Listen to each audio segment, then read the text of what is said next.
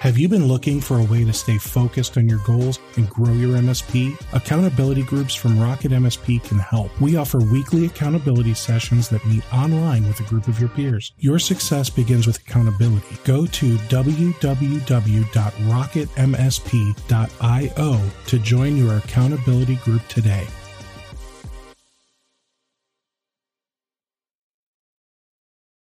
We are live. Well, guys, Guy, there's one of you, Ian, but there's eventually multiple people watching this. There will be literally tens of them. They'll be flocking. So, Ian, thanks for joining me, man. For those of you that don't know, this is Ian Alexander. He is with Syncro. Ian, why don't you tell them a little bit about yourself, about Syncro for me? Yeah, sure. My name is Ian Alexander. I'm Chief Operating Officer and one of the co-founders at Syncro MSP. We're a software platform. We make combined PSA and RMM and all kinds of other things, all in one place. Modern platform with modern business practices, and we like to ship new features that people ask for, and we have fun, and been around for a little while now, and have a lot of traction, and it's been a fun adventure. So awesome. I'm here to hang out. Well, thanks for joining me. And I gotta say, I'm not sure if you've been keeping up with the videos I've been doing with Crystal over there, but I have been delightfully impressed by Syncro. I'm glad to hear it. I'm not gonna say it's the best. I don't think any of them are the best, to be honest. Nothing is exactly what everyone wants, otherwise there'd only be one product. Right, there's no one size fits all. There's really not. However, this is really good, especially for the price. What you guys are offering is it's really solid. So let me ask you, you guys are competing against some big names like Autotask, ConnectWise, Kaseya. You guys are even competing against some, I'll call them smaller names, like Atera or Pulseway. I'm sure there's some others I'm not thinking of. No offense to those companies, it's just what popped in my mind. So with that said, how do you determine what you're going to do when you're like, let's make an update? Is it, well, XYZ company has this, we should have this too? Or what's kind of your frame of thought with this? That's a good question. We have a whole process for that.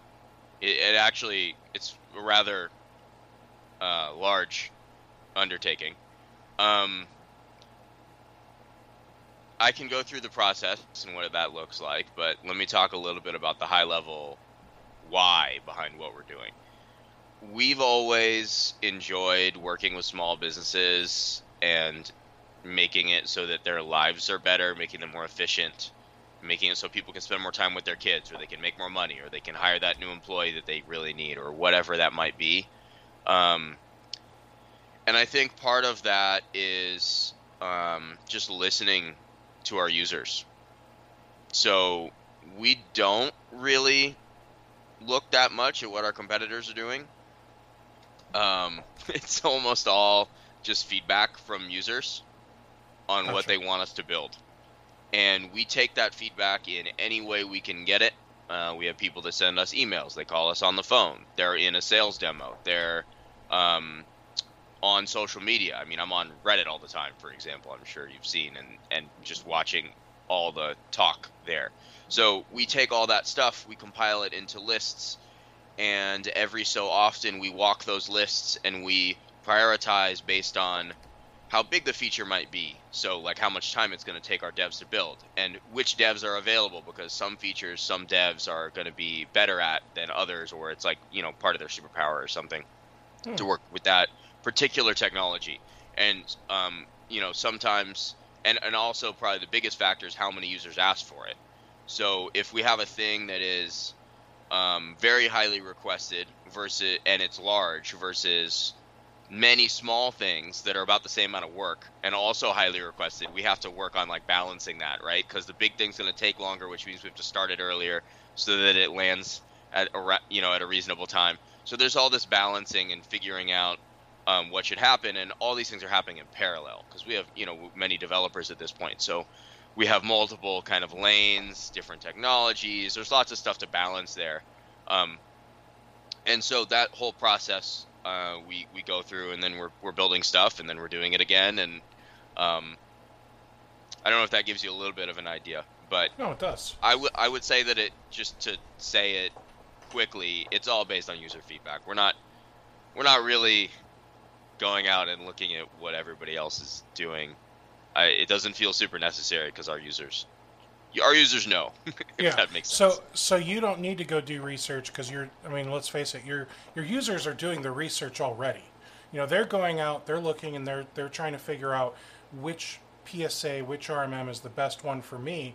And if it's like, well, this one just has a couple features that's missing from Syncro, if Syncro just added this, I wouldn't even care. I wouldn't even care to be trying to switch. Then they reach out to you, and you add it to the list if it's not already there, or you just do you guys have some type of I know some companies have some type of project management tool like a Trello that we are able to look at? We don't have a public roadmap. I think there's a couple reasons for that. One, it's a lot of work to manage. We had one for Repair Shopper, one of our other products, and I think it kind of made everyone unhappy. Like, it's a funny thing where I totally get why people want it. But I think what we've seen with those is that the thing that gets the most votes we're already working on. So it doesn't really, because we already know, like, we're already talking to the users, so we already know what the most voted thing is going to be. And it doesn't really help us decide because we're already working on that thing. And then but what ends up happening is we have to say no to people on a lot of little things that only really they want. And they're not the highest thing on the list. And that just makes people upset. And that's not fun for us, and it's not fun for them. So I think there's there's pros and cons. Like I'd love for people to know what we're working on, but I also think it's a full-time job for one of our employees to manage that board, maybe more than one employee. And I'd rather hire a dev. That's fair. So so I think how many developers do you guys have these days? Our team's we're growing a lot. So I actually don't know because we've hired multiple this month. Wow. I think we're past 60 employees now. Okay. So let's break that down. And I don't need exact numbers per se. I'm just curious. At least 20. So 20 people we think are developers, at least. Yeah. And then there's some tech support people. That might be the largest team, maybe second largest. I don't know if there's more or less people on tech support than dev. I probably should know, but I don't have it in my head.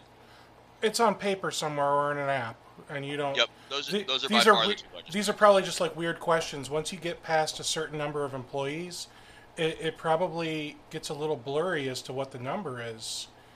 Well, I could probably name them all for you, but I don't know what the number is. That's anyway. That's okay. Yeah, those are definitely the two largest teams. It's not even close. So what other teams do you have? We have a small marketing team. We have a relatively small sales team, although we have a lot of demand right now for demos and whatnot. So that team's been growing, so we can we literally can't get, we have to give people demos when they ask for it. So and let's be honest, it's I'm sure most of it's thanks to all these videos I'm doing. 100%, yes. We take at the beginning of every demo, we're like, "How did you hear about us?" And they all say Steve. Yep, that's gotta be it. That's gotta be it. So I would say we have a small sales team. We actually have some admin folks now. Like, it wasn't for a while till we had like, well, we're completely remote. So when I say office manager, it's kind of a virtual office manager because there's no Sure. office. But we have some folks doing that kind of stuff. HR now, helping us hire because it takes a while to hire good people. Yeah, but I would say the vast majority of people are on the dev side and product side, Okay. and in support. Okay. And then, you've also got an executive team. Yep. So I know that Syncro was kind of born with the merger of two businesses, and I don't want to complete rehash. If people really want the full story, watch one of our earlier videos. But if you could just give us a quick, 10, 20-second version of how Syncro was born. Yes. Okay. I started a company called Repair Tech with some other folks on the team. We made software for computer repair shops and MSPs. Another company existed called Repair Shopper that made, let's just call it a PSA for all kinds of repair businesses, including computer repair and MSPs. We merged, and then we combined some of our technology, and then built on top of that, and that became Syncro. And so that was in 2017. We've been building Syncro ever since. It's been a lot of fun, and now I'm here with you. Awesome. So I've had, and I couldn't tell you when the last time somebody asked me this question. It could have been 9 months ago, but I've had people ask me, "Hey, when you talk to Ian, can you figure out what's going on with Kabuto? Like, is that still does that still exist?"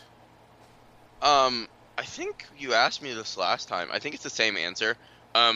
It, yeah, it still exists. I mean, we still like support it, but it's not going to get new features. I think,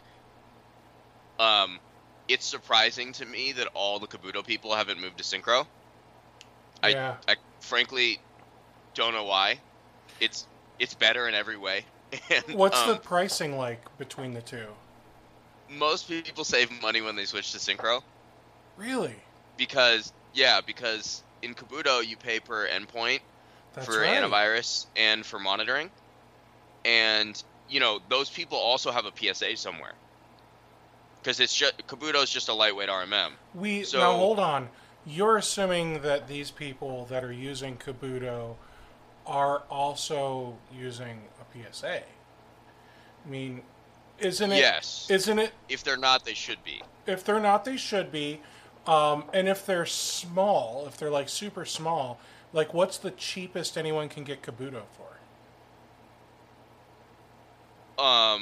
Ballpark. I guess it depends how many endpoints you have, but it's $120 a year for the like base subscription, but Yeah. all that is the like call, like your thing's broken, here's a pop-up. Yes. Um, Can it you doesn't do include the that monitoring or the AV. in Syncro? Like, can we do that? Call us because something's broken thing.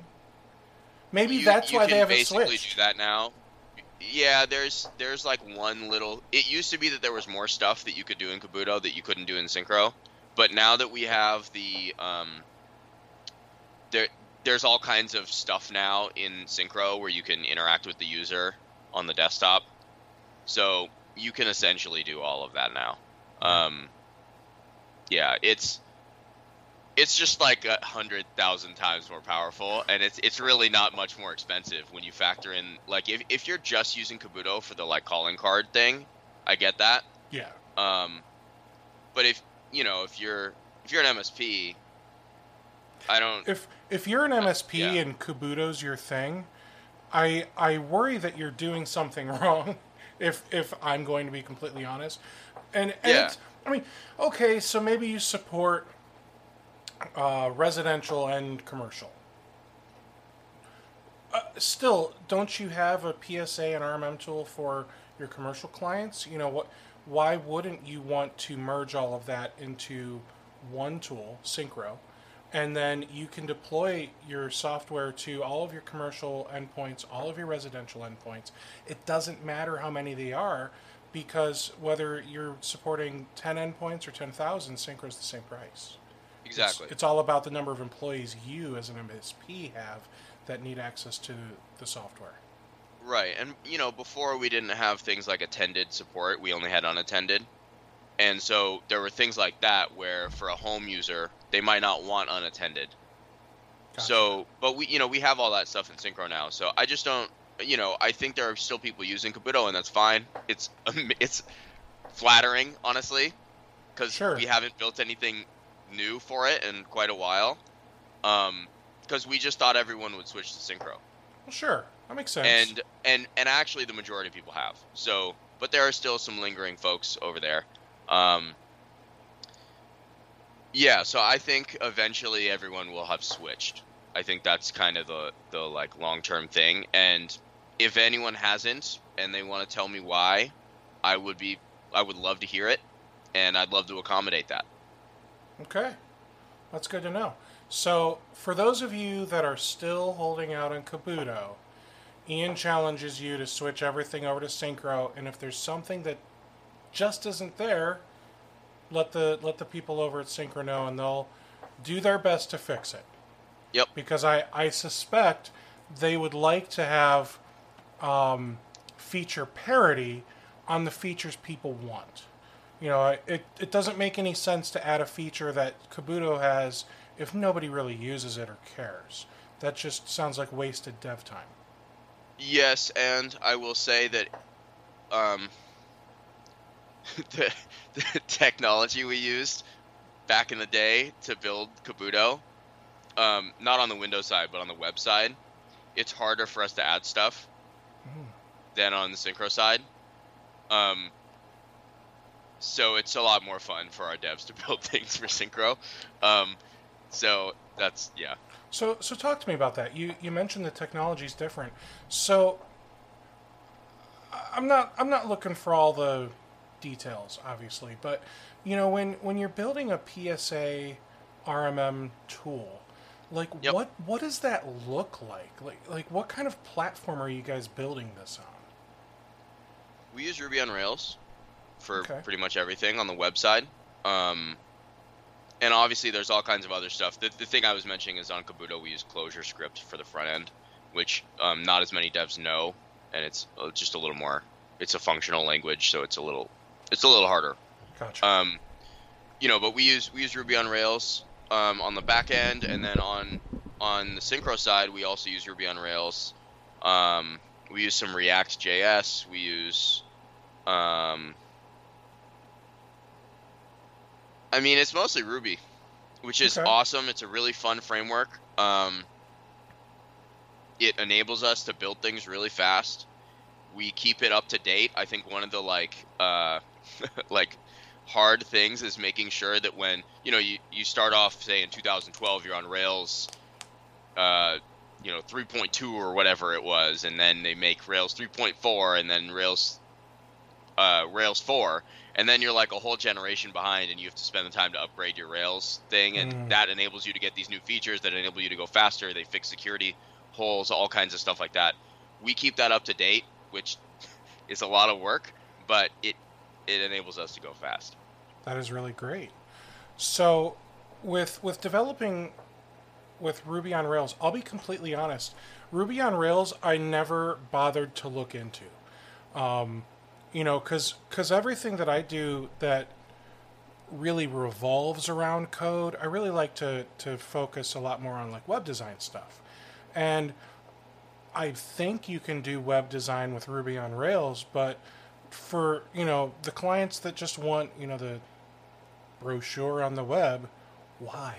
Why would you use Ruby on Rails? Oh, you wouldn't do that. For those people, they can use WordPress, they can use Squarespace, whatever, yeah. Exactly. Ruby on Rails is like if you need some intense customization. Right. So yeah, I do everything. I use WordPress. I just started using Cloudways as my WordPress hosting. It's amazing. If anyone wants to talk about that, I'd be happy to talk about that. I've been really focusing lately on improving loading times, improving like Google page speed insights and like that type of stuff. Yeah, that stuff's fun. So yeah, I found a new plugin that took my website from like a 13 to a 99 out of 100, on the Google PageSpeed Insight score. So I was really excited about that. I'm pretty addicted to looking at that. There was a while where I was working on our SEO, and it's fun to watch it go up. Our SEO consultant guy was like, "You can stop now. It doesn't matter anymore." I was like, but I want to see it go up. So you have an SEO consultant, and then you were also doing things yourself? Yeah, I mean, I used to build websites for people, mostly WordPress. Sure. So I know I can do the stuff myself, but I've found that SEO is such a deep world that having someone that's like monitoring what Google is saying and changing is really helpful.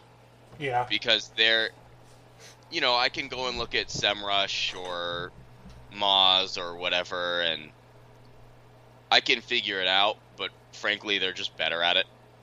And if you find someone that's really good, they're not going to write the content for you or anything, or they're not going to go do the work for you, but they're going to tell you, hey, you might consider doing this. You might change your page site title to be like 3 words different, and it'll have a big impact. Like that kind of stuff, I think it's worth getting someone to do an initial audit at least.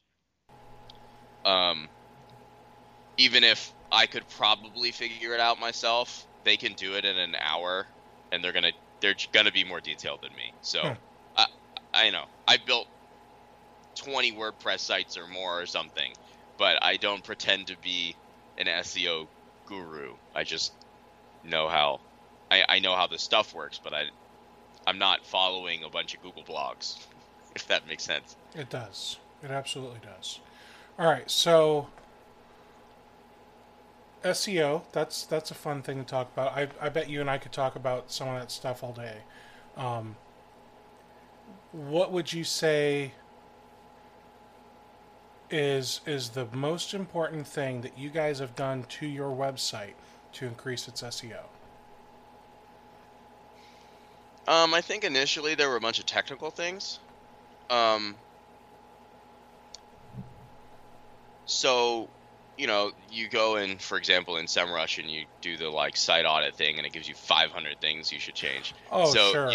There's all that stuff, and that's fine. Well, yeah, and I'm not asking about the biggest thing is just experience. And Google cares a lot about people coming to your site and finding out that they look at bounce rate. Sure. For example, so someone coming to your site and actually spending time there. Okay. Is probably the biggest thing. So just making our site clearer, making it look better, making the page speed better, just making the user experience really good. I think that if I had to summarize everything, that would probably be it. Okay. So I like that, and I would agree with you there. And I'm glad he didn't say, oh well, we made sure we had the appropriate architecture for all of our header tags, and we had alt tags and all of our images. Like nobody. I mean, that stuff's fine, and you should do it. But that stuff should get done. But I think content is number one. Content is king. And I think you guys have a blog and all that kind of stuff on your site, so you guys have tons of content. And you're right. Making the user experience is important because the better blog stuff you write, for example, maybe let's see what else they wrote. What else should I read here? And now suddenly Google's going, oh, hey, people actually think that these guys know what they're talking about. Google doesn't actually know if you know what you're talking about or if you're relevant based on a search. But what Google will know is, thanks to you having Google Analytics and Tag Manager and all this other stuff that Google has on your site, they will be able to determine, okay, somebody searched for this, they went to the site, they kept looking around. Obviously, they like what they saw because they kept going. And so you kind of hit the nail on the head there. So, good. All right, let's do a tough question now. And just so you guys know, it's Wednesday. It's the 16th of September, 2021. Just kidding.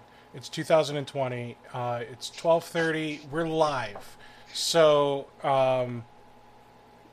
feel free to, if you're watching on YouTube, just pop some questions in the chat, and whether they're relevant or not to what we're currently talking about, if it's relevant to Syncro and what what Ian's capable of answering at least, I'll ask it. I'll pass it through. So let's ask a tougher question. Synchro. I'm gonna dive right in. This one's gonna hurt. Probably not, but you can try. Let's do it. Mac OS agent.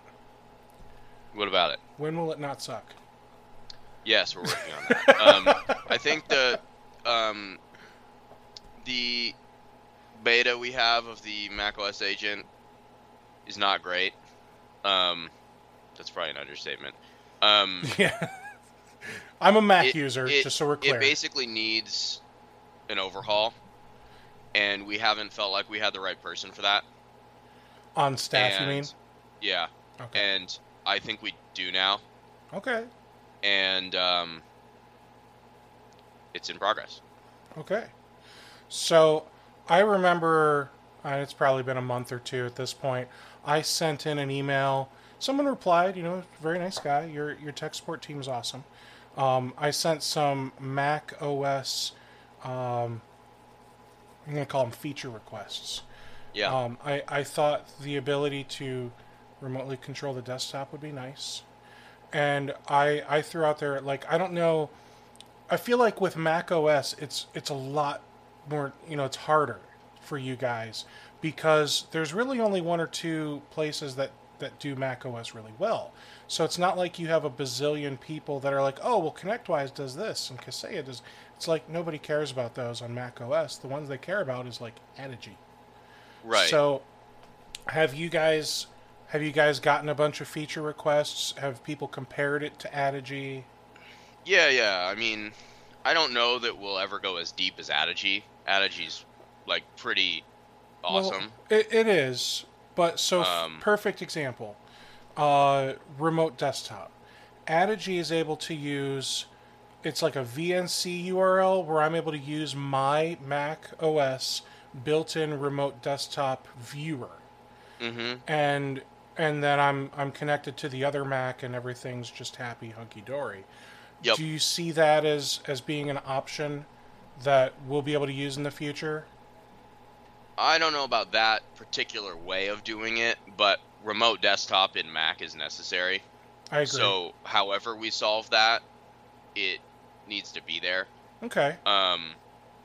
I will say that the limitation we've had, most of the feature requests are things that we want to build already in the Mac agent, but the current Mac agent doesn't interface with a particular API in Mac OS that is needed to do a couple things like install all new applications, which therefore limits remote access. Like you can't integrate TeamViewer or Splashtop or something if you can't install a DMG or whatever. So there are some API limitations that we're running into with the current agent. I think that hopefully that our rework will unlock all that stuff. It's not that we didn't want to build that stuff, it's that we kind of couldn't. Gotcha. Okay. Chat. Do you see the Mac getting chat? I assume that's one of those probably needs to install a thing. Yeah, I think that's ideal. I haven't had discussions about that in particular. Mostly because we've been trying to figure out rebuilding and that kind of stuff, which then unlocks all that stuff. But I don't know that we've had the next conversation to talk about I would call that a really awesome feature, but maybe not V1. Okay. I think like remote desktop and a bunch of other things that probably come first because, well, what kind of so what kind of, and I'm going to say MSP facing features are you hoping to release, not necessarily guaranteeing release? I mean, high level, I think it should mostly have parity with Windows. Okay. It doesn't need full parity, just because Mac OS is cleaner. But you should be able to do monitoring. You should be able to do scripting. You should be able to install things. You should be able to monitor for issues and remote into a machine. Okay. Right? Like, it's kind of the basic, like, you should be able to troubleshoot. You should be able to fix things. I'll give you an amen to that, man. So, all right. So I'll stop beating you up about Mac OS because it sounds like you've got a guy. It's in the works. If you had to guess, again, not guaranteeing. I understand. How long? I mean, are we thinking this year still, or? I honestly have no idea. Okay. I'm not the one running that project. Got it. So, that's probably a better question for our CTO. Okay. And I will say with this kind of thing, there's a lot of variability that can happen. If you talk about a particular feature, you can get a little bit more granular and try to figure out, okay, it's between 1 and this many weeks or whatever. But when you really do have to rebuild the whole flipping thing. Yeah, so I mean that just introduces a whole. So what I'm gonna then say is we could literally be 6 to 12 months out. In theory, if you hit every speed bump there is down the road, we could absolutely hit 6 to 12 months or even longer. I would like to think it won't be that long. I don't know. I would like to think it won't be that long, only because I just am really impressed by the speed in which you guys roll things out. We have really good devs, so it could be faster, and that could be right. I don't feel like I can make a guess because I'm not up to date on that particular project. No, that's fine. So I'm going to ask you a slightly easier question. So this one I feel like is... I feel maybe like more of a design type thing. So, one, I absolutely love that you guys have dark mode in this thing. It makes my eyes happy. So I've been doing it all, man. I'm like running my business stuff all through Syncro. The only thing I've not done is put all of my billing through Syncro. I'm waiting on the first of the year so I can just have it. Makes sense. I'll do it there. So the one thing that I started doing this week is implementing these website integrations.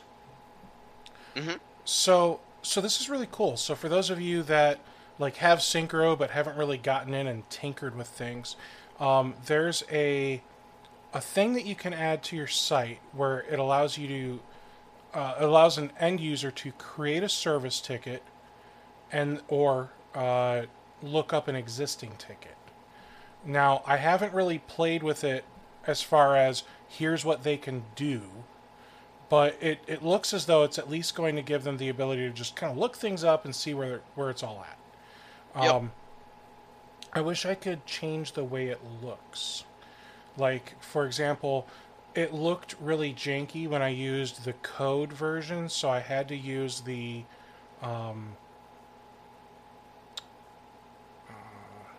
non-customizable, everything's in an iframe version.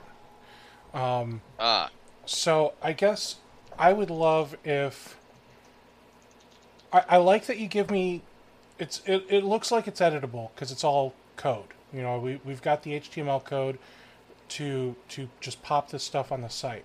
I just wish it was a little more, I don't know, customizable within Syncro. Like, change some colors, change the look and feel, and then copy paste the code. That way we don't have to go through and spend an hour tinkering. Especially for the people, because, there's a lot of MSPs that don't do web design, so they look at all this code and they're like, what on earth am I looking at here? Right, so I think that there are two opportunities. So yeah, to clarify what you're saying, there's like a customizable one where, if you wanted to, you could write custom CSS to override the classes and the IDs and whatnot for that, and you could make it look however you wanted. Obviously, you would need some background with CSS, which I personally feel is torture. But our devs are very good at it and would disagree with me. So I think there's that version where you can customize it, and it does need, some dev background. But and then there's like the standard one, which is more of like an iframe type thing. I agree that we could make it easier for you to customize. I think that a lot of people use the customer portal instead of the embedded widgets. They have a slightly different use case. Obviously, you can't have a lot of the website widget stuff. People use that for like a kiosk in their store, brick and mortar store. Like say they have an iPad and they might have someone check in right there, that kind of thing. If someone's already a customer, the customer portal is awesome. It looks a little bit better, and you can change some of the colors and things like that. It's not tremendously customizable, but I would like to add some more stuff there. We did just enable you to change the color. Oh, okay. All right. On the flip side, I love the appointment calendar thing, or the appointment booking module, I should say. Again, I just started implementing this stuff, so I haven't had anyone use it. I haven't even had a chance to test it all myself. Yeah. But that one, super easy to just pop it in. Yep. Very yeah, sharp. It's great. So I really like, and some of this stuff is from the repair shopper days, and that's fine. Do you see yourselves doing any other type of like website integration stuff ever in the future at this time? Yeah, I could see chat expanding. I could see let's see. I could see all those website integrations becoming more customizable. Okay.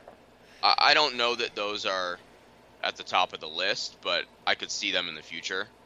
There are other things people want more, and we'll ship those things first because it's all prioritized based on how many people ask for it and whatnot, as we talked about before. But yeah, I think we're super open to that stuff, and if lots of people ask for it, then that's great.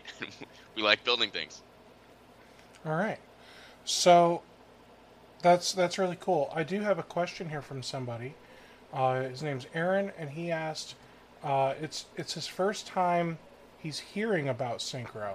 Wow. Mm-hmm. How does Syncro compare with Datto or other RMM tools? Do you want to answer that, or should I answer that? I'll answer it so that way you don't have to figure out how to be politically correct about this, Ian. So, Aaron, I would say that it's comparable to Datto and ConnectWise, Kaseya. The big thing is you're talking just about RMM tools, but there's also Autotask and Kaseya BMS and ConnectWise Manage. These are all PSA tools, and Syncro does both. I'm not going to sit here and lie and tell you Syncro is the best. It has more features than any of the others, but I will say that there are some things that I was truly surprised. I'm like, oh, wow, this actually is able to do this. For example, I was able to make some scripts that I was playing around. I made a silly script. If the print spooler is screwed up, restart the print spooler. Do stop spooler, net start spooler, and then create a ticket, add a time entry for 10 minutes, add a note, close the ticket. I was able to do all of that within a script, and it all just works. Like, I tested it, it worked great. So the fact that you can create all of this, like, remediation stuff, and I'm not saying that no other RMM has this. I mean, I was impressed because this is something that LabTech or ConnectWise Automate has had for a while, especially with their integration with ConnectWise PSA Manage.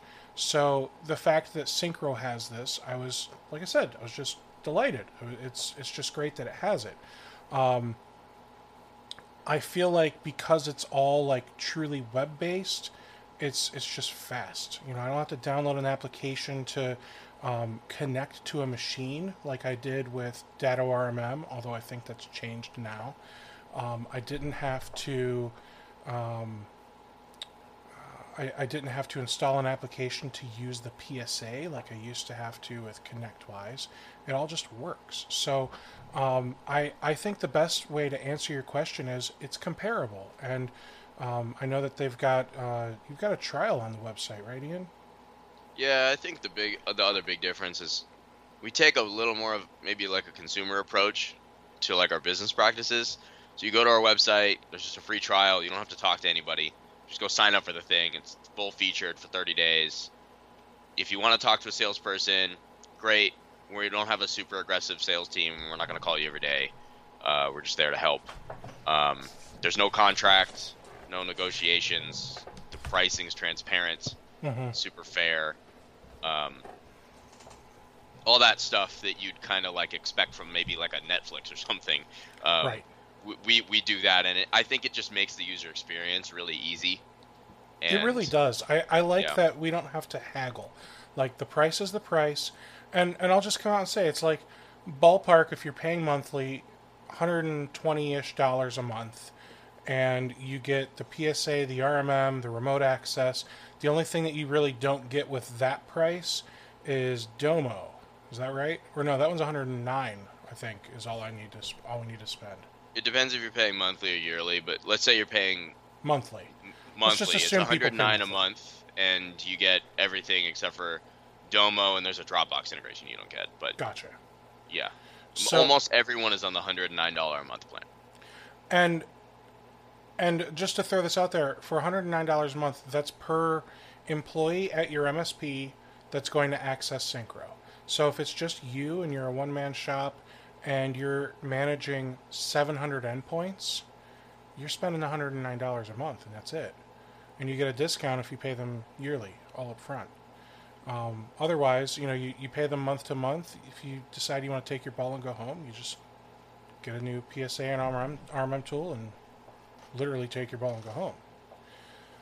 So, Tony here wants to beat you guys up about the Mac OS thing. Tony, I did beat him up already, so I'm not going to rehash too much of this. But he did say, once it's got some basic functionality and it's outside of beta, where it's reliably showing online, offline, and then we can run scripts, then they think it'll be good enough to support their Mac OS users at that point. And I will say that I've had trouble with remote control apps, even Screen Connect. I'm like hit or miss with Mac OS. Which is why I said, man, I wish you would just use that built-in one. Because it's like a VNC that's just built into Mac OS. I would love if you just had that, so that way my Mac could connect to a customer Mac. It would make me very happy. All right. Let's talk about updating your Syncro PSA RMM tool. So, for those of you that are not using Syncro watching this, I feel like I can't keep up with your updates. And that's both a good and a bad thing, Ian. You guys release so many features. Like, if I go and I look here, like September 8th, September 15th, like, you guys ship features almost weekly. Sometimes twice weekly. Definitely weekly, yeah. I mean, yeah, it's fast. It is. So, with that said, like, and sometimes these are big features. Like, one of the features they shipped in the last few months was like, hey, good news, guys, you can chat with your customers now. Like, that's new, right? Because I swear, like, okay, I'm glad I'm not crazy. So, looking at the new features category of the Syncro blog, password type variables have been added to the scripting system as of the 9th. You can now trial Bitdefender within Syncro as of the 3rd. As of the 2nd, default permissions for non-portal users. I mean, they just keep adding things, and it's really, like I said, it's really great. But at the same time, like, some of these things are things like, oh man, I should probably get to that, and Yep. then the list just keeps getting longer and longer. So Yep. what do you guys tell? First of all, you don't ever have customers complain that you release too many features, do they? We used to, actually, like a while ago. We used to have complaints that we released stuff and people didn't know. Ah, And it was, we would literally build a thing and we would forget to market it. well, and So that's we would forget. And then they would discover it and they're like, when did you release this? And so we've gotten better at least telling people we built a thing. But we're a product company. I mean, we're not a sales driven company. So it's been a good learning experience. I think there's a lot more we can do on the like content side of things when we release a new feature. We have gotten a lot better. You'll notice if you click any of those, there's usually a video. If it's anything of like a slightly larger, we'll have a video associated with it. That's new as of say the last 6 to 8 months ish or something. So we're trying to do more stuff like that where there's some people that don't read the blog post that a video's better for them.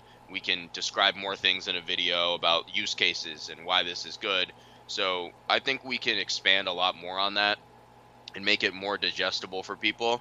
The other thing we do every once in a while is a What's New in Syncro webinar. I think we can do them more often. We do them about every month and a half or 2 months, and we go over every single thing we released, and then we answer questions. People love those, and we have hundreds of people attend those, but I want to make that kind of stuff a little more regular or something, because it is a lot of stuff, and we're releasing that because people are asking for it and they want it, so people they're not unhappy. But yeah, I think we could help people implement a little bit more. okay. With more content, for example, or how-to guides, things like that. Well, very good. So yeah, I've, as a new Syncro user, I think I can get away with saying new. I've been using it under 60 days. Wow. Like, I still don't even have like core Syncro done yet, and you guys keep giving me more stuff to do. It's truly amazing. So kudos to you guys for that. Now, I want to kind of take this and I want to talk philosophy with you. And I love that you kind of took me there already. You said you are a product company. You're a software company. And so that means that your focus is developing software.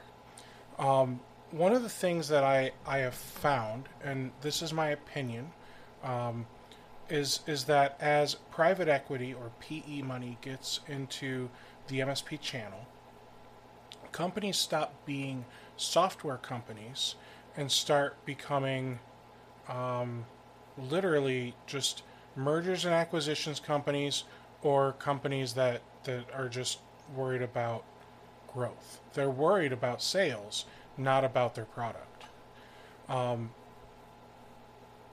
With that said, we don't need to name names, but I think it's safe to say that there are some companies that are getting a bad rap right now because they have let so many people go, or whatever, and either the customer support has drastically reduced, the number of updates getting shipped have drastically reduced, prices have gone up, or a combination of all three. And I think that the MSPs in the channel are really starting to get sick of this.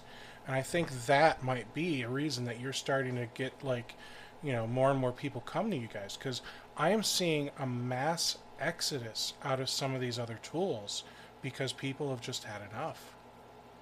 So, first and foremost, how much do we need to beg to make sure you stay a private company and that you don't accept private equity money? Do you have any PE money right now? Am I muted? No. Okay, good. No, I mean, we've been bootstrapped for a long time. We grew organically. We've been profitable for quite a while now and just growing organically. We had some investors early on, and I think some of those folks might on the side do like private equity stuff, but it doesn't really have much to do with us. I think this comes down to like a philosophy thing, like you said. I think that. Okay, so I'll answer this from like maybe an investor perspective, or no, sorry, an entrepreneur perspective when you want investment, and then maybe just like a product company kind of perspective. Troy, our CTO, who I think deserves a lot of credit for driving this, said yesterday, he's like, we were actually talking about like the philosophy behind what we're building and all this stuff, and he was talking about something that resonated with me, which is like, we put people first and we put profit second, and that means our employees, that also means our customers. We putting that first, and we just believe that will lead to profit at some point. And that has been true for us for our entire life cycle. If we ship the things people want, if we take care of our employees, if we take care of our users, and we make sure that they're leading like good lives and that they have the things that they need to be successful, they'll tell other people about us, and we'll get more customers and whatever. We will release more, say, antiviruses, and they'll buy those things from us. It doesn't, I think that philosophy, it makes us happy. We enjoy working in a company that puts people first, and our team enjoys that. And then I think people can tell when they talk to our salespeople that they're like happy, right? Like there's stuff like that. So I think from a philosophical perspective, I think there's that perspective. I think the other thing is, when you're an entrepreneur and you say, hey, I want to grow faster and I want to grow ahead of revenue, right? I want to invest in the business because I'm very confident that if we invest in the business and we hire all these people, say, ahead of time, and then I'm confident we'll grow to meet that revenue or whatever. I think that one mistake that a lot of people make is they go and they just like get whatever investment money they can. And there are a lot of bad investors out there that only care about money. And I think that to be there fair, are a lot that are different than that. But to be fair, if I were an investor, I would be worried about money, because that's kind of my thing, right? I mean, as an investor, your only care really is, did my investment make me money or not? Investors typically aren't going... I'm not saying they shouldn't. I'm saying they're not going to care about the product or the culture or anything other than, did my investment make me money? Well, I think that is true in our industry in a lot of ways. I think that for us, say when we were starting Repair Tech, we got some pretty early investment a long time ago. And those people, actually, it was like, for them, it was mostly philanthropic, because we were coming out of the like Cal Poly entrepreneurial community where we went to school, and they had gone to Cal Poly, and they were just trying to help that kind of like startup community exist and thrive. And they basically invested in us, and they didn't really think they were going to get their money back, so it wasn't financially motivated. And that was more like a mentorship kind of relationship, where they're super experienced entrepreneurs. They've done all kinds of things, and when I didn't know what to do, or we were making a big decision about a thing, and I just needed a little bit of perspective, I could call them and talk to them about it, and they, as past entrepreneurs or current entrepreneurs, could give me a little bit of insight. And I think that kind of thing is really, really helpful.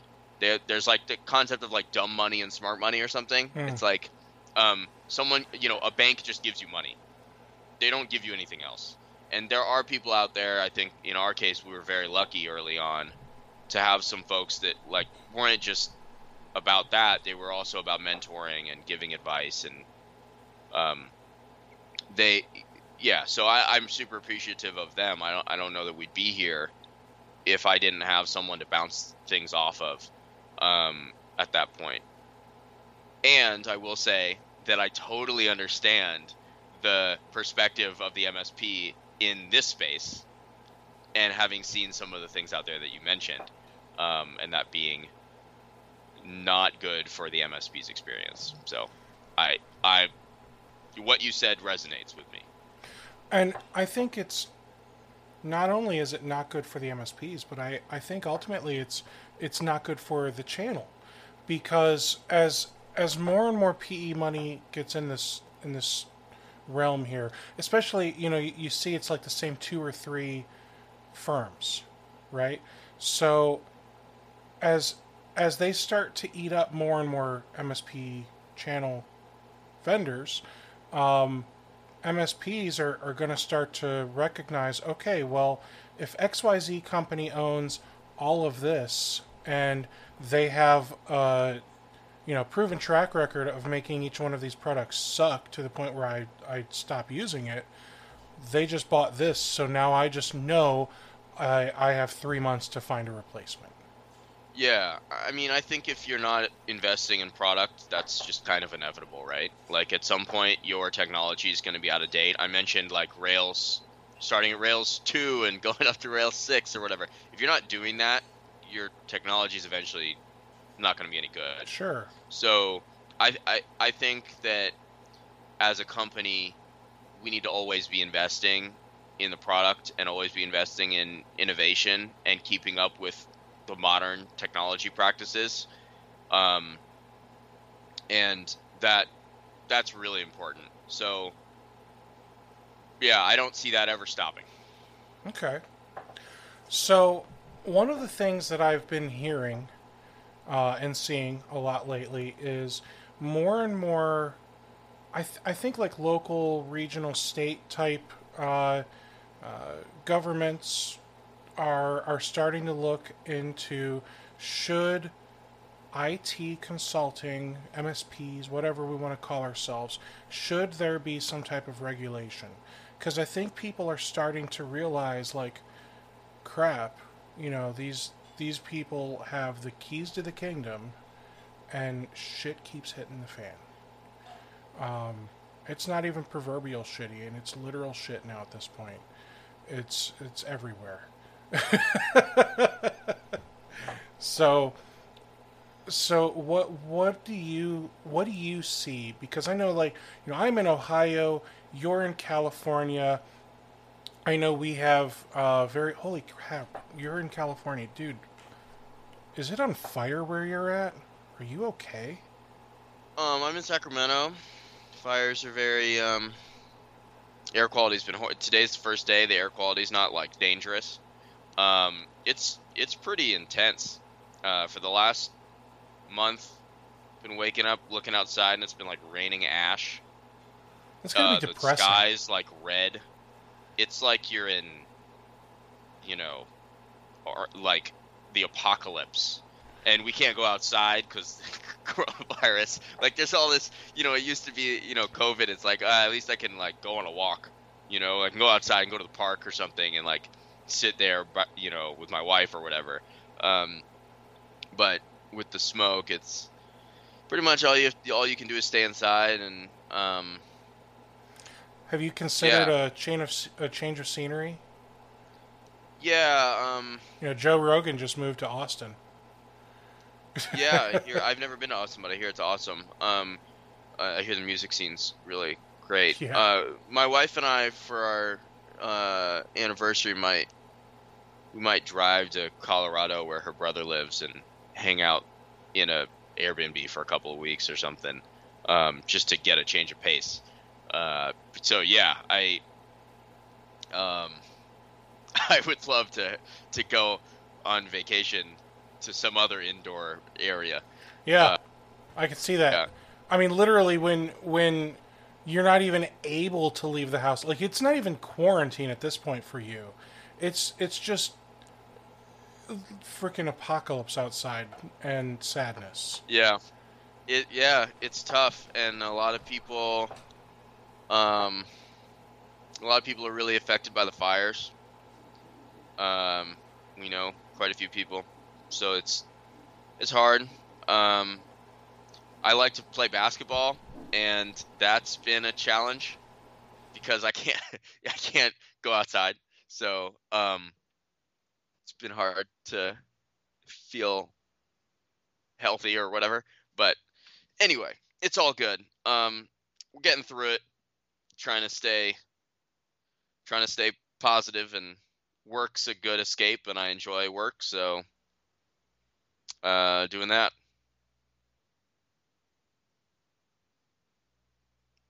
Brandon just asked, "What's this word vacation y'all keep using?" Yeah, it's funny. It hasn't felt like we can take them or something. We've because there's nothing to do. It's like, what am I gonna? I'm gonna take a vacation in my house. So, we've noticed, for example, some of our employees like not taking vacation at all, which everyone's dealing with lots of stuff right now, just life-wise. 2020 is a pretty intense year. So, we started doing some like summer Friday kind of things where every couple of Fridays we'll give people on the team like, this isn't vacation, just don't come to work. Just do whatever you want to do, but you don't have to take vacation, because we know everyone's dealing with lots of stuff and they don't want to take vacation because they can't it's almost actually a waste. go somewhere. Yeah, it's almost a waste of a vacation day. Right. So yeah, I could see them. I could see them wanting to not like waste the vacation day. So that's really awesome of you to just say just don't. But nobody comes to work. Like, you don't have to be in Sacramento. No, I could be anywhere. We're completely remote and always have been. So Medina, Ohio's nice this time of year. I don't know. I've only been there once. I really, a lot of people give me a hard time for living in Ohio, and I don't know why. Like, we don't have hurricanes. We don't have fires. We have few tornadoes. We get snow. But we don't get like Montana and Nebraska snow. Like, we get some snow. Yeah. Like, and we're right next to Lake Erie. We're next to all the Great Lakes, so we don't have to worry about like droughts. Yeah. I feel like, and I'm not really educated enough on this stuff to have a truly formed opinion, but I feel like, with all the people over in Arizona, New Mexico, California, Nevada, like that whole area, and it's just dry and sadness and burning half the year and earthquakes. Yeah, it's a tough new reality. We don't get earthquakes either. Like, there's I think there was one a year ago. Someone told me that it happened. I didn't know, because it was like a -3 on the Richter scale. But yeah, I mean, you really, I mean, you should go look at literally anywhere else. Yeah, I mean, I love California. I've lived here my whole life, but I've also driven across the country, and I've been to lots of places for, say, conferences, for example. The only time I've ever been in Ohio was for a conference, and I didn't really get a good perspective on it because I was pretty much in the hotel for 3 days. Yeah, I bet I know which one. We were in Columbus. That sounds... Yeah. At a hotel for a 5-letter conference. Yes, and it was the hotel was exactly the same as another hotel I'd been in a different state. They're all the same hotel. I didn't get any perspective. I do have a couple friends that are from Cleveland, so I've talked to them a little bit about that. But next time you end up in Columbus, let me know. I will drive 2 hours down to Columbus just to take you out. There is this, I don't even know what type of food it is, but there's this place in Columbus. My buddy John Dyes took me, and my wife, because she was there with me as well. We were at one of these conferences a few years ago, and they had like Italian sausages and pot roast and meatloaf and all this. It was buffet style. Oh, it was magical, Ian. And it was like good old home cooked, just delicious food. My mouth is watering. It's 1:13. I'm so hungry. That's what I like to do when I go to any city. Is I have a system in Google Maps where I find the food that I want. So that's sounds like my kind of thing. So I think the next time I go to a big city, I'm gonna look for some Indian food, because there's one good Indian food place here, and it's 40 minutes away, and I never know when they're open, because like they'll like close after lunch and then they'll open back up a few hours later. Like, is that a thing out by you? Like, I feel like a lot of the ethnic restaurants, like sushi, Chinese, Indian, like all of those. I'm sure there's others, but I mean, those are the ones that I get excited about. I'm like, oh, it's 3 o'clock. I just finally got done working. I can finally eat lunch, and it's closed. Yeah, it's funny. I've been lucky enough to do a lot of traveling, and I feel like America's the only place where restaurants are just open all the time.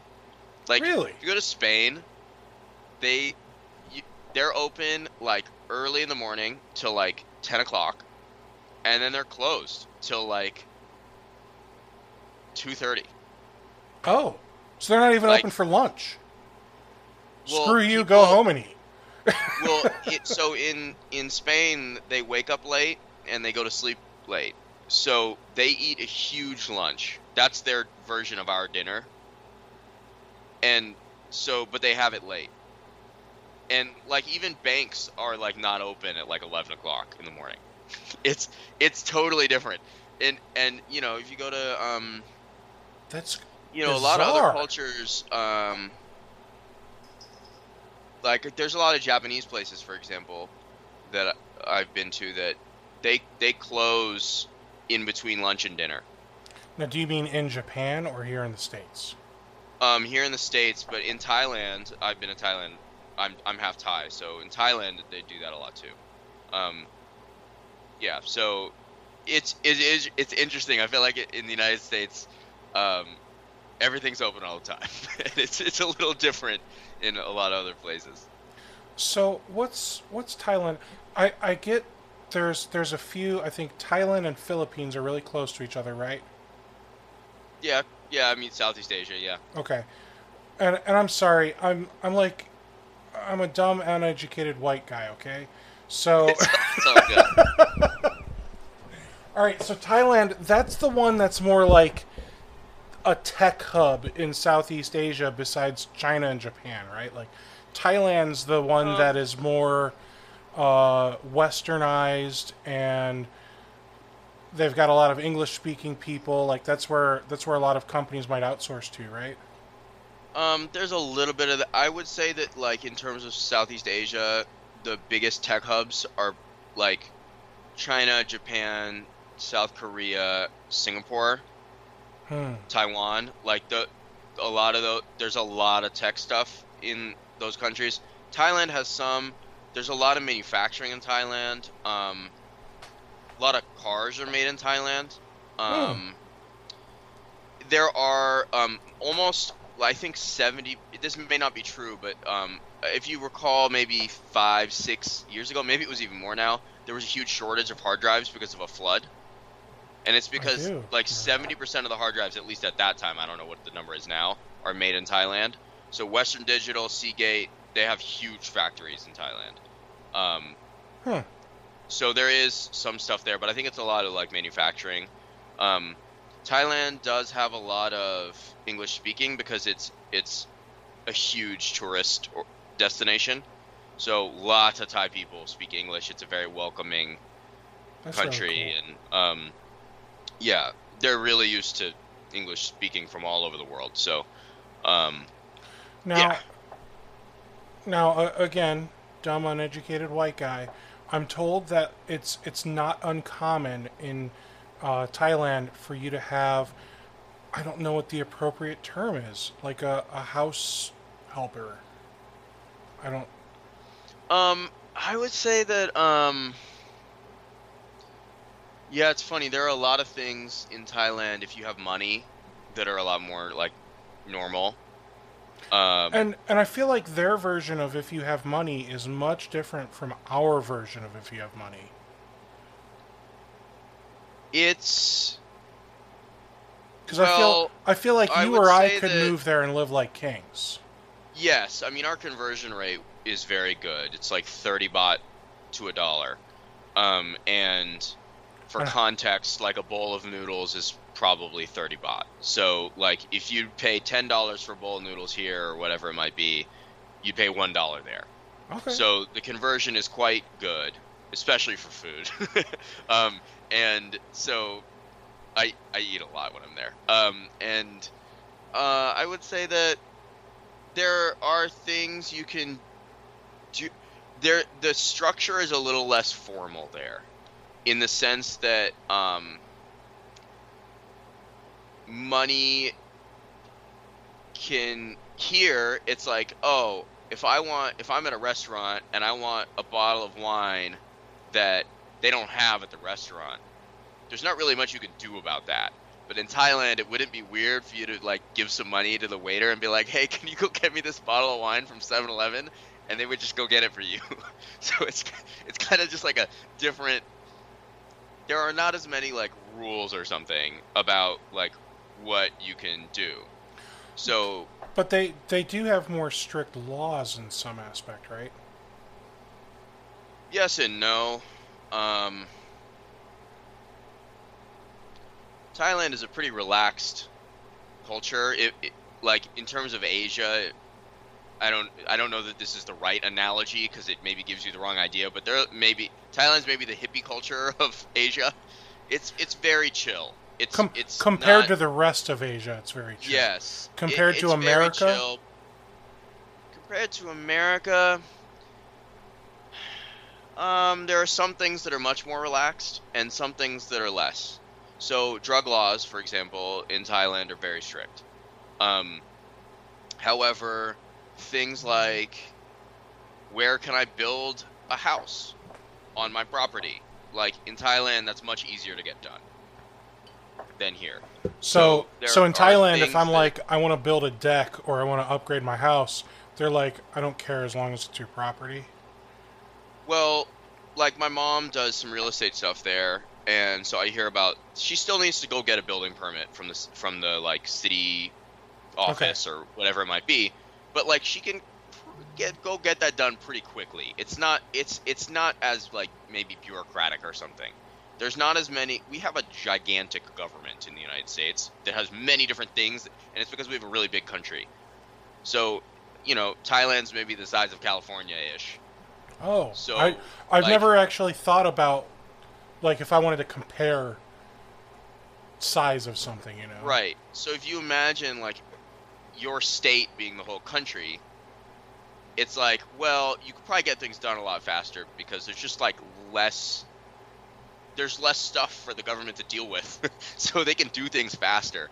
Thailand, there's a lot of really cool things. We invent a lot of the technology here. For example, 4G, 5G, we go through every iteration. There, they're just like, that seems cool. Let's just jump to that. And they just have it. Like, they have way better internet than we do in Huh. terms of, like, you go and you pay for.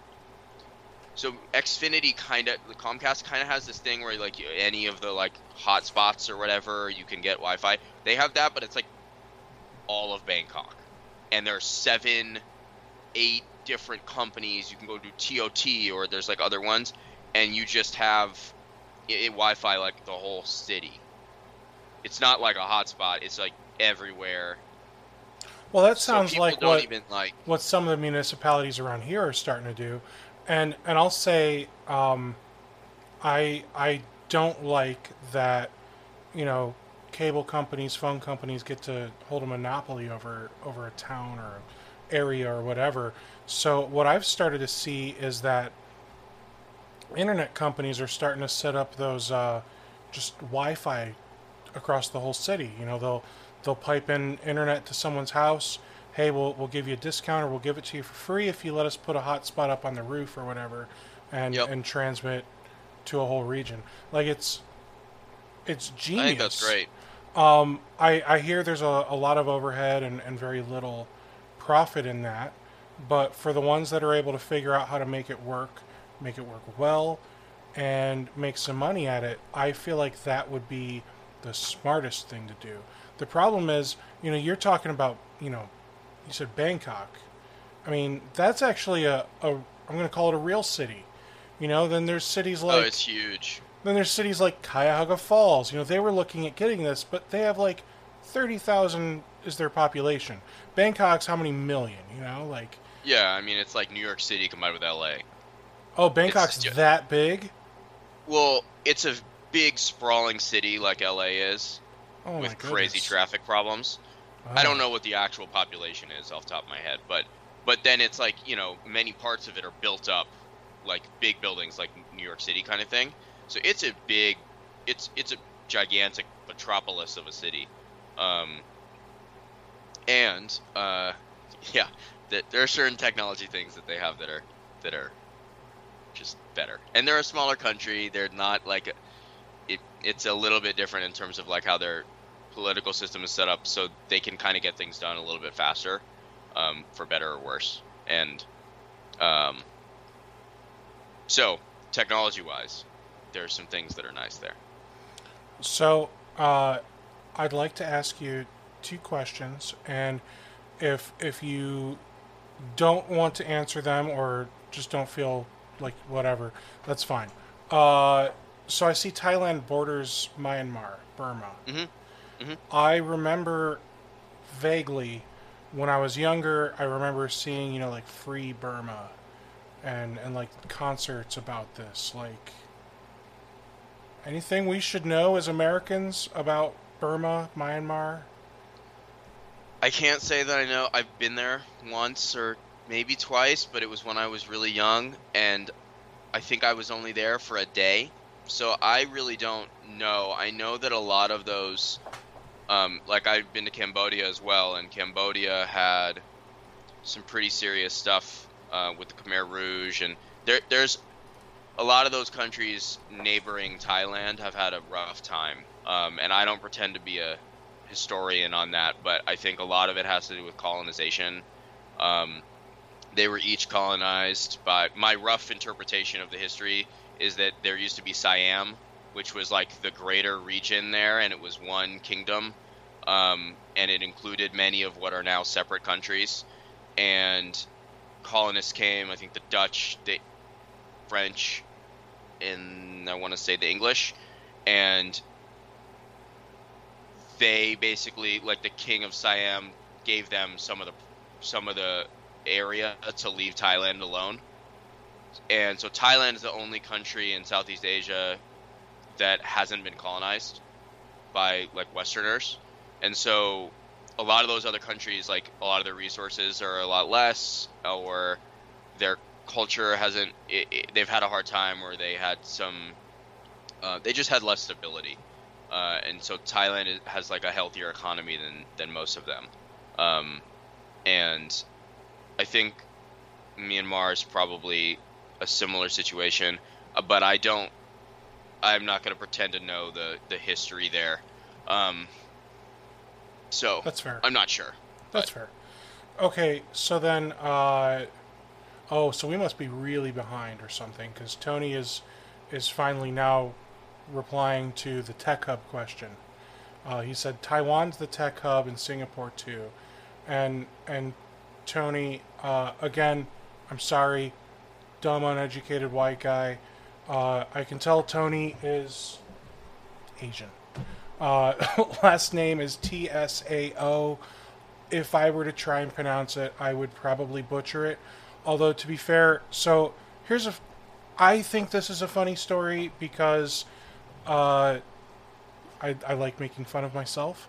So when I was younger, 19 or so, 20, I was working for this place, CompSource, and it was like, it still exists, but it's like a CDW, but nobody's heard of it. So, Sure. so I worked there, and I remember I had to call somebody. I was the account manager. I wasn't doing tech for them. I took a break from tech. I thought, yeah, I could make a bunch of money doing sales. Didn't do bad. Hated it though. So I called the University of New Mexico, I want to say, and I had to speak with Charles. Hi, can I please speak with Charles Nguyen? Why would you spell it like that if that's not how it's pronounced? I'm sorry, guys, but it just doesn't make sense. So my boss comes over and she's like, "What did you just say?" I said, "I want to speak with Charles Nguyen." And she's like, "You know that's pronounced when, right?" I'm like, "Since when?" But no, like I just don't understand. Like I just sometimes I just make a complete ass out of myself. That's okay. You know, we all make. Well, I think it's hard to know everything. You can't. So make mistakes as long as you have good intentions. I think it's okay to make mistakes. Well, that's fair. I appreciate that. Sorry, I've got somebody that keeps texting me. I just finally responded back with shh. So Tony said you can hire a maid for maybe $800 a month in Thailand or Southeast Asia, he's saying. Wow. $800. $800 a month. And man, It seems like more than. I think for less you could do it. Well, I think it depends if they're a live-in maid or not. Oh my goodness, a live-in maid for $800. I mean, yeah, people don't make as much money there. So. No, it just blows like that. That doesn't make me feel bad for anyone because I suspect that even though you're only making $800, like if it only costs $1 to buy a bowl of noodles, then does it really matter? You know what I mean? Like I feel like the amount of dollars, or I'm sorry, what's the currency over there? Baht? It's baht, yeah. Baht. So I think the amount is irrelevant as long as you have enough to live happily and comfortably. Yeah, it doesn't take much there. And for me, my number one thing is food. So food's cheap there. I get to eat a lot of it. It wouldn't be expensive. All right, so I heard Tony said he wants to take me to a trip to Asia once this pandemic crisis ends. Hey, I'm all for it, man. Let's do it. They have hardly any COVID cases in Thailand anymore. So, they really don't do it. Now, if I went there, like 2 cases or something right now. Oh my goodness. So here's my second question now, the one that you might not be able to answer. All right. 9-dash line. Do you know what I'm talking about? No. Look at a globe or a map or whatever and look in the South China Sea. You will probably see a line made out of 9 dashes that go around the majority of the South China Sea. So it hooks around Vietnam. They claim a bunch of islands back down toward Malaysia, back up, just up next to the Philippines and around Taiwan. So basically what that 9-dash line is saying is China has claimed all of that stuff and Taiwan is within that, obviously. Got it. Does China concern you when you think about your friends and family that live so close to them in Thailand and maybe other Asian countries?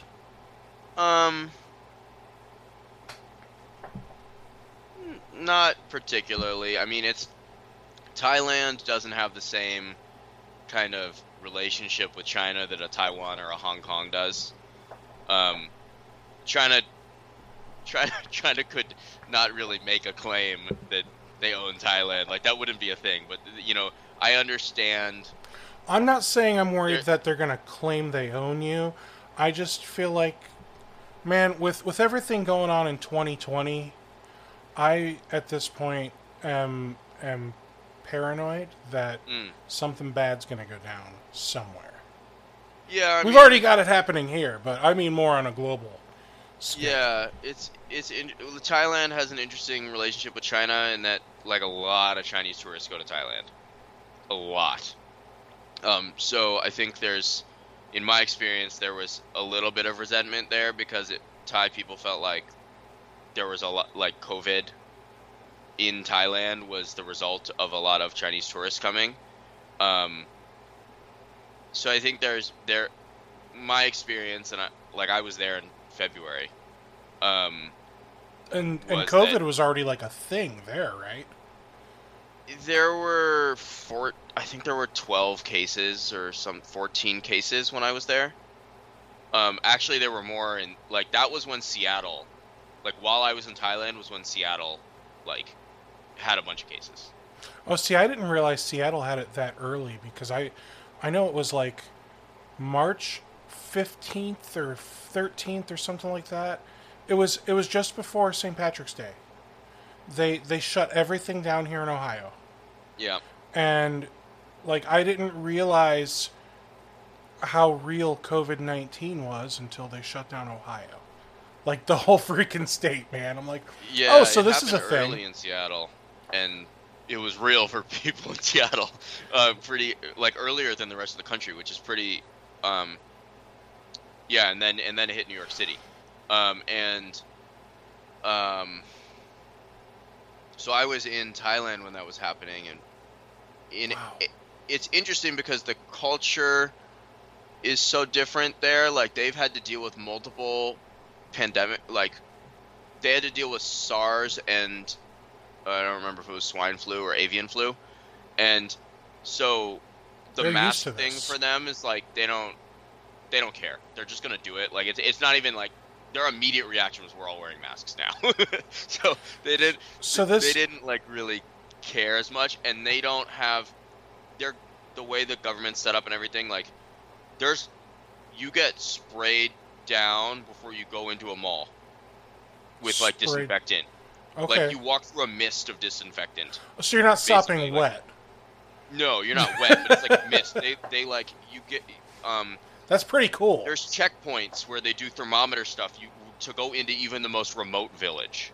Oh wow.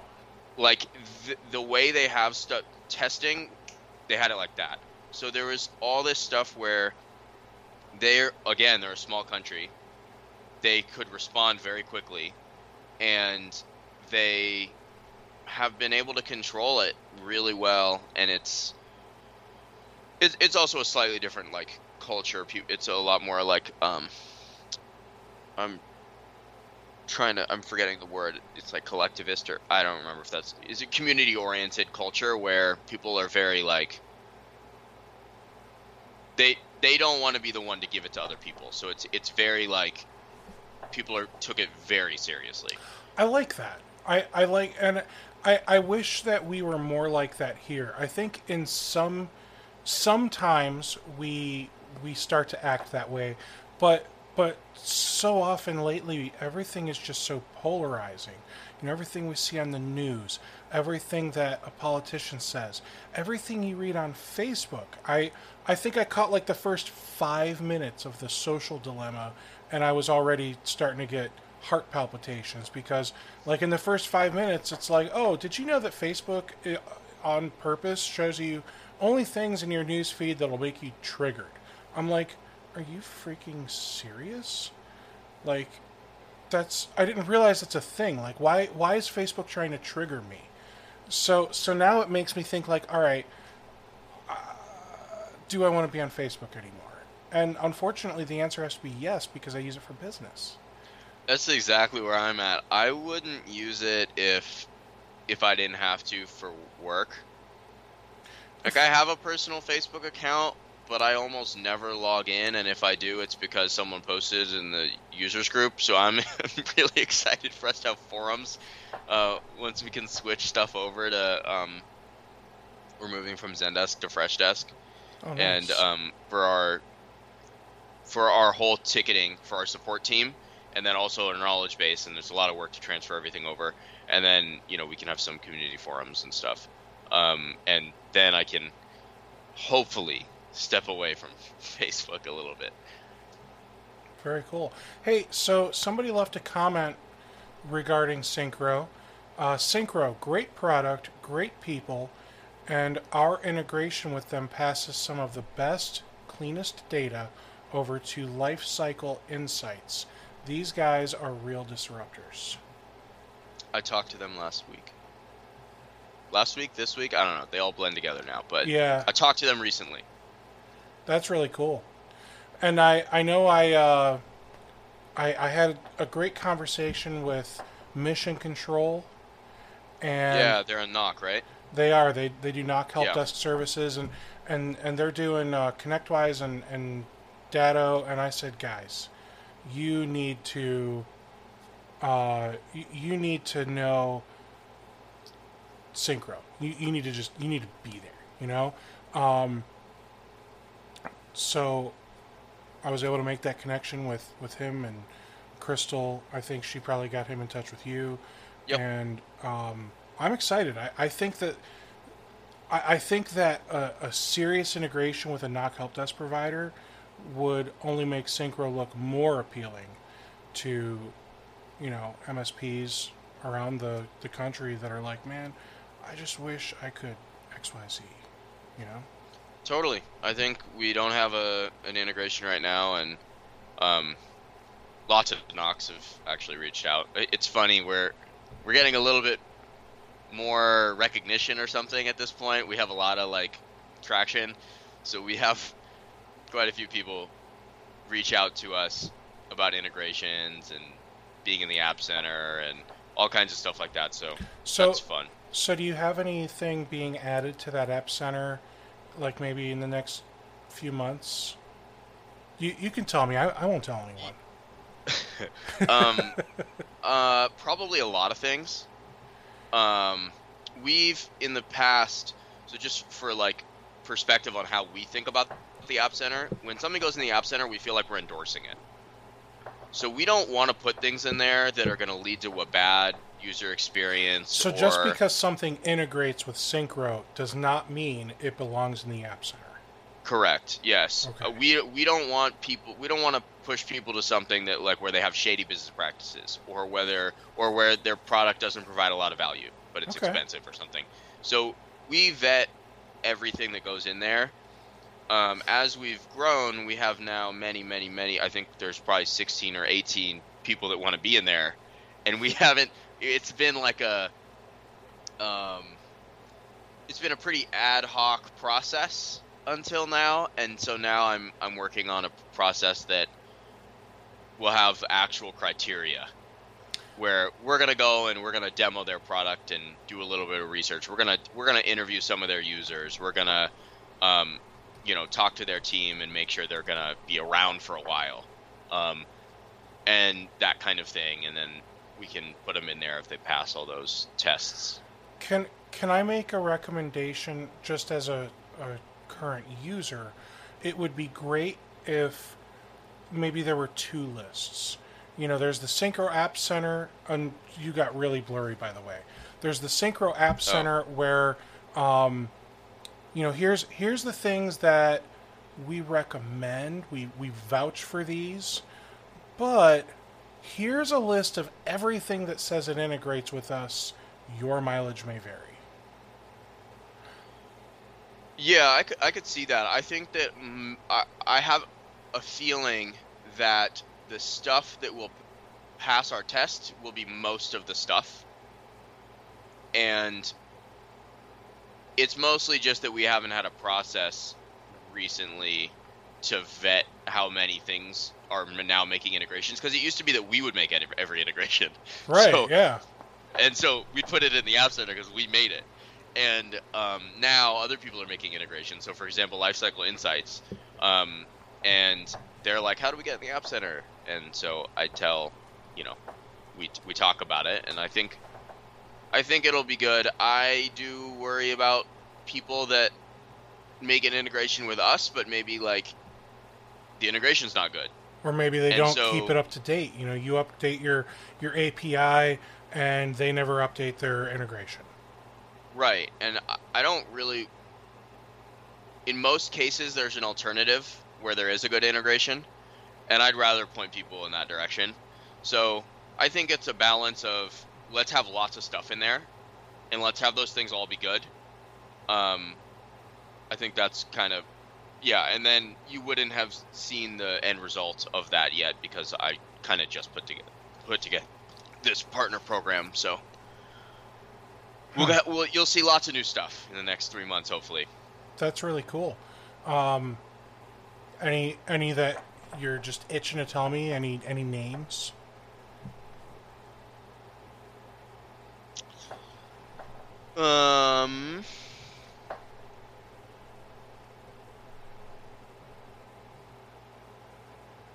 I don't know that any like stand out. I mean, I think there's a lot of smaller companies, and frankly, like I don't want to tell you a thing and then we go and we vet the company and we're like, this isn't good enough, and then it doesn't go in there. Are there any companies that have made integrations for MSPs that you haven't vetted that the product itself sounds interesting?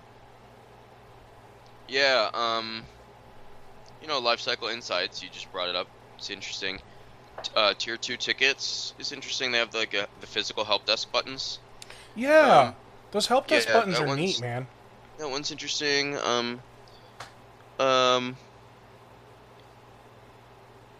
There's all kinds of stuff, and I have a list somewhere, and that's fine. I haven't had enough coffee.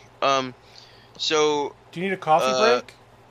No, I don't need a. No, I'm good. but after this, I'll have a coffee. That's fair. Yeah, I mean, there's a ton of stuff. I'm pretty excited about a lot of the new stuff. We are building some fun integrations that are secret, but yeah. So that's yes. Any ideas on when we'll see some of these fun secrets? Before the end of the year, for sure. All right. I can wait if it's just a few more months. I think I can hold it. All right. Ian, I really want to thank you, man. This has been fun for me. I love learning about other cultures and stuff. So being able to talk about Thailand was fun. Yeah. I gotta say, more and more every day, I love playing in Syncro. There is one question that somebody asked, and I'll agree with this question. Tony asked the question, can we reduce the screen refreshes and ticketing? For example, upload a file, oops, wait, refresh, pop-outs, change status, all of these things. And then I think the most frustrating thing is it doesn't even say, are you sure? Because I typed in 17 paragraphs into the ticket notes, and then I add an attachment, and then it just lost my 17. Yeah, so like asynchronous stuff. Yes, we can do that kind of thing. Yeah, I mean, it's definitely possible from a technology perspective. So I would love to know what those things are. If you want to send, I'm sure I could think of them, but if you're in it, you could probably name them really quickly. If you want to send me an email, my email is ian@syncromsp.com. I'm happy to take like a bullet point list, share that with the dev team. That stuff's, I don't know if people have seen this, but we've been doing this like quality of life updates where in our Facebook group, we ask people like, what's your quick win quality of life thing? Like it's a small dev thing. So these would be good examples where it would make your life so much better. And we've had these like hundreds of comments, each with like one idea, and we'll bring that to the dev team. We'll we'll see how many people like each one, and someone, a couple of them, 2 or 3 of them will win. We'll make those things and ship them. And that's been really fun. So if you do see that, next time you see one of the quality of life threads, post it in there, or you can send that one to me directly. That's totally fine. I'd be happy to that totally makes sense why you'd want that. I think the only quality of life thing that I would like, besides this, because this one does bother me too, I wish I could enter the customer name and the rest of the ticket details when creating a new ticket. It bothers me that I have to enter a customer name, select the customer, and then hit the create ticket button, and it's 2 pages. I think we maybe have your dream thing already. Oh. Have you seen custom ticket workflows? No. Well, Oh. let me say yes-ish. I see So that they there's- exist, and I started to create one, and here's where I got confused. Other PSA tools call workflows automation, call automations workflows. So I was looking at, all right, I keep getting this Datto email. They won't reply to me when I ask them to help me fix something, blah, blah, blah. So now I'm just going to automatically close the ticket. So I went to ticket workflows thinking that's where I needed to be. I'm like, this is not right. So then Yeah. so I'm like, back up. I went to ticket automations and did it. Automations Yeah. look great. But yeah, Here, workflows, let me show I'll you need to this. learn. This is pretty cool. So, where am I? Here. There. Start sharing. Can you see my screen? I can. Okay, so if you make a workflow, this basically replaces that whole create a ticket page. Oh. And you choose, hey, I want this, I want this, I want this, I want this to be required, and it's got all the different sections, and you can completely change it. Okay, And then when you that's make cool. a ticket, you can set one of these as default. That is very cool. All right, so I'm going to do that too. Let me. I'm going to share my screen. This is going to be a multiple step process just because I'm in 9 different apps to do this for people. All right, so share screen. Sure, yeah. Of course, I'll give you access to everything, everywhere. Why wouldn't I do that, Skype? Do you want to quit Skype? That's a bad idea. Let's not. Now let's try this again. Ticket workflow. Alright, so you are seeing my screen. Yep. And now I need to get the people.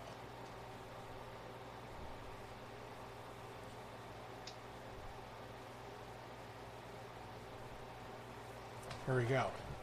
So in theory,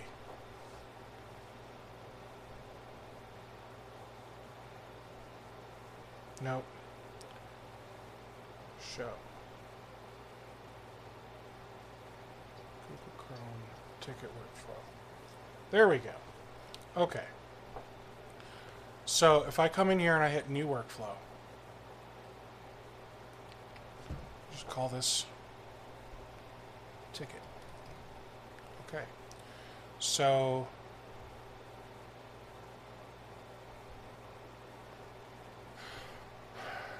what if the customer already exists?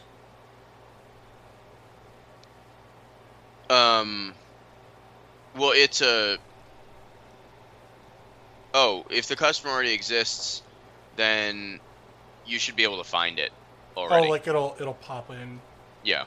Okay. I'll do these two, and I don't. There's so many choices here, Ian. This is overwhelming. I don't care about address or any of this, or this, or this.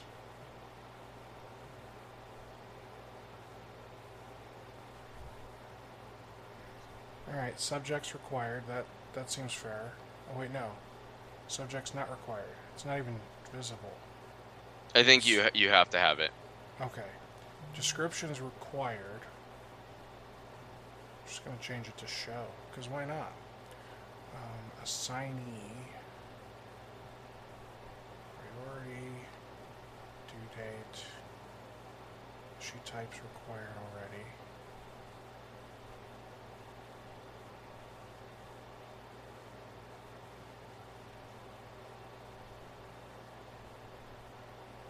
So then at the very bottom there, you can add another section if you want to. So if you knew this ticket was associated with a particular asset, for example, you know, you can all you really need to do is add this section, and then you know, if you wanted to go on site for an appointment, you could put that here. But you can always add this stuff after you make the ticket too.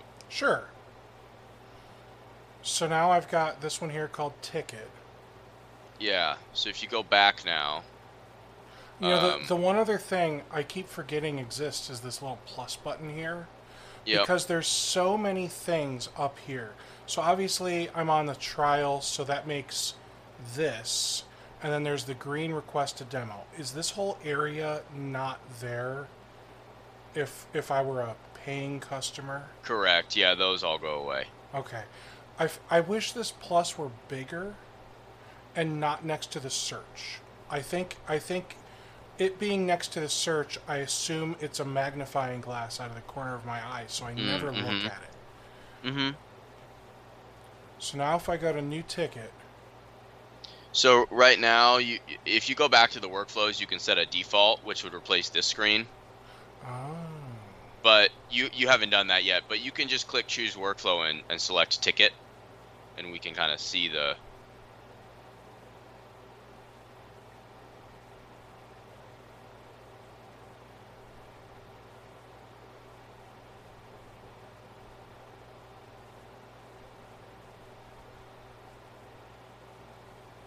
Yeah, so if you see under default ticket flow, you just, yep, gotcha. There you go, and that's so it. So now when I come in here and I make a new ticket,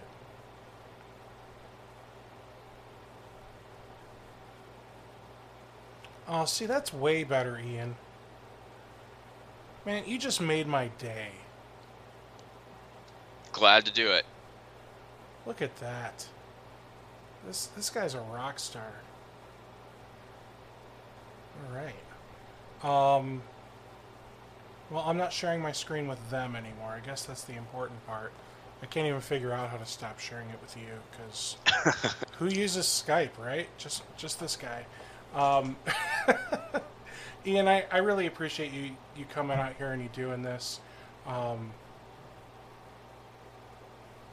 Lonnie says, thinking about... I'm sorry, I keep wanting to like help you leave and go do anything else, but then I see one more comment. Thinking about using Syncro, will not use a ticketing system without autosave. Glad you mentioned that, Steve. Ian, please provide that.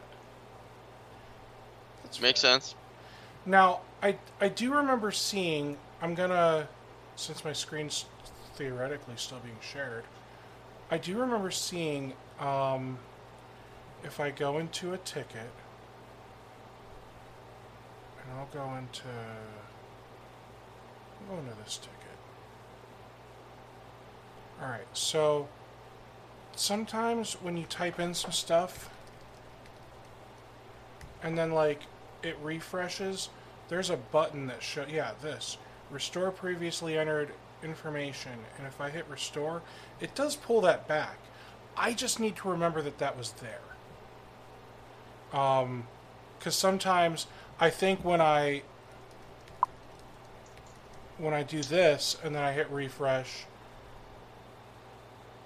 that's there, but if I do this, then sometimes it just gets all messed up. Yeah, see, so I type stuff in and now that doesn't work. Mm-hmm. So it's not perfect. I wish it were. Someone asked, can Syncro monitor network devices via SNMP? Not yet. Just wait just a little bit. Just a little bit. Okay. All right. I think we've answered all of their questions. I was at least able to show people that there is sort of a workaround for that, restoring things that you typed in. It's not perfect, but it sounds like that you guys are considering this quality of life update. We just need to get you guys a list of things that need to get fixed on the ticket screen here. That way when we add attachments, we don't lose all those paragraphs we typed in. Cool. Ian, anything that you would like to touch on before we wrap up? No, just thanks for having me on, and it's always fun. I know you think you're beating me up, but I really don't mind. I don't think I beat you up too bad today. No, I not asked you some harder questions, and the reason I think they're harder is because I don't think you're in this all day, every day, like some other people in the company. Yeah, sure. I mean, I used to give all the demos and whatnot, and I'm a little removed from that at this point. But right. It's still fun for me to be on, and I like to stay involved in lots of stuff. And nothing in particular to say. But if anyone has questions or suggestions or anything like that, feel free to email me. I know they probably already saw Crystal, and you can email her as well. Thanks for having me on, and I know we'll talk again soon. Awesome. Hey, thanks again for doing this. This was a lot of fun for me. Please stay safe in California, man. I didn't even put two and two together, like dumb white guy. I live in Ohio. I don't expect, the world to be on fire around me. So yeah, seriously, stay safe, and go to Colorado and maybe never go back to California. Thanks. I will do my best to stay safe, and you do the same, and talk to you soon. Cool. Take care, everybody.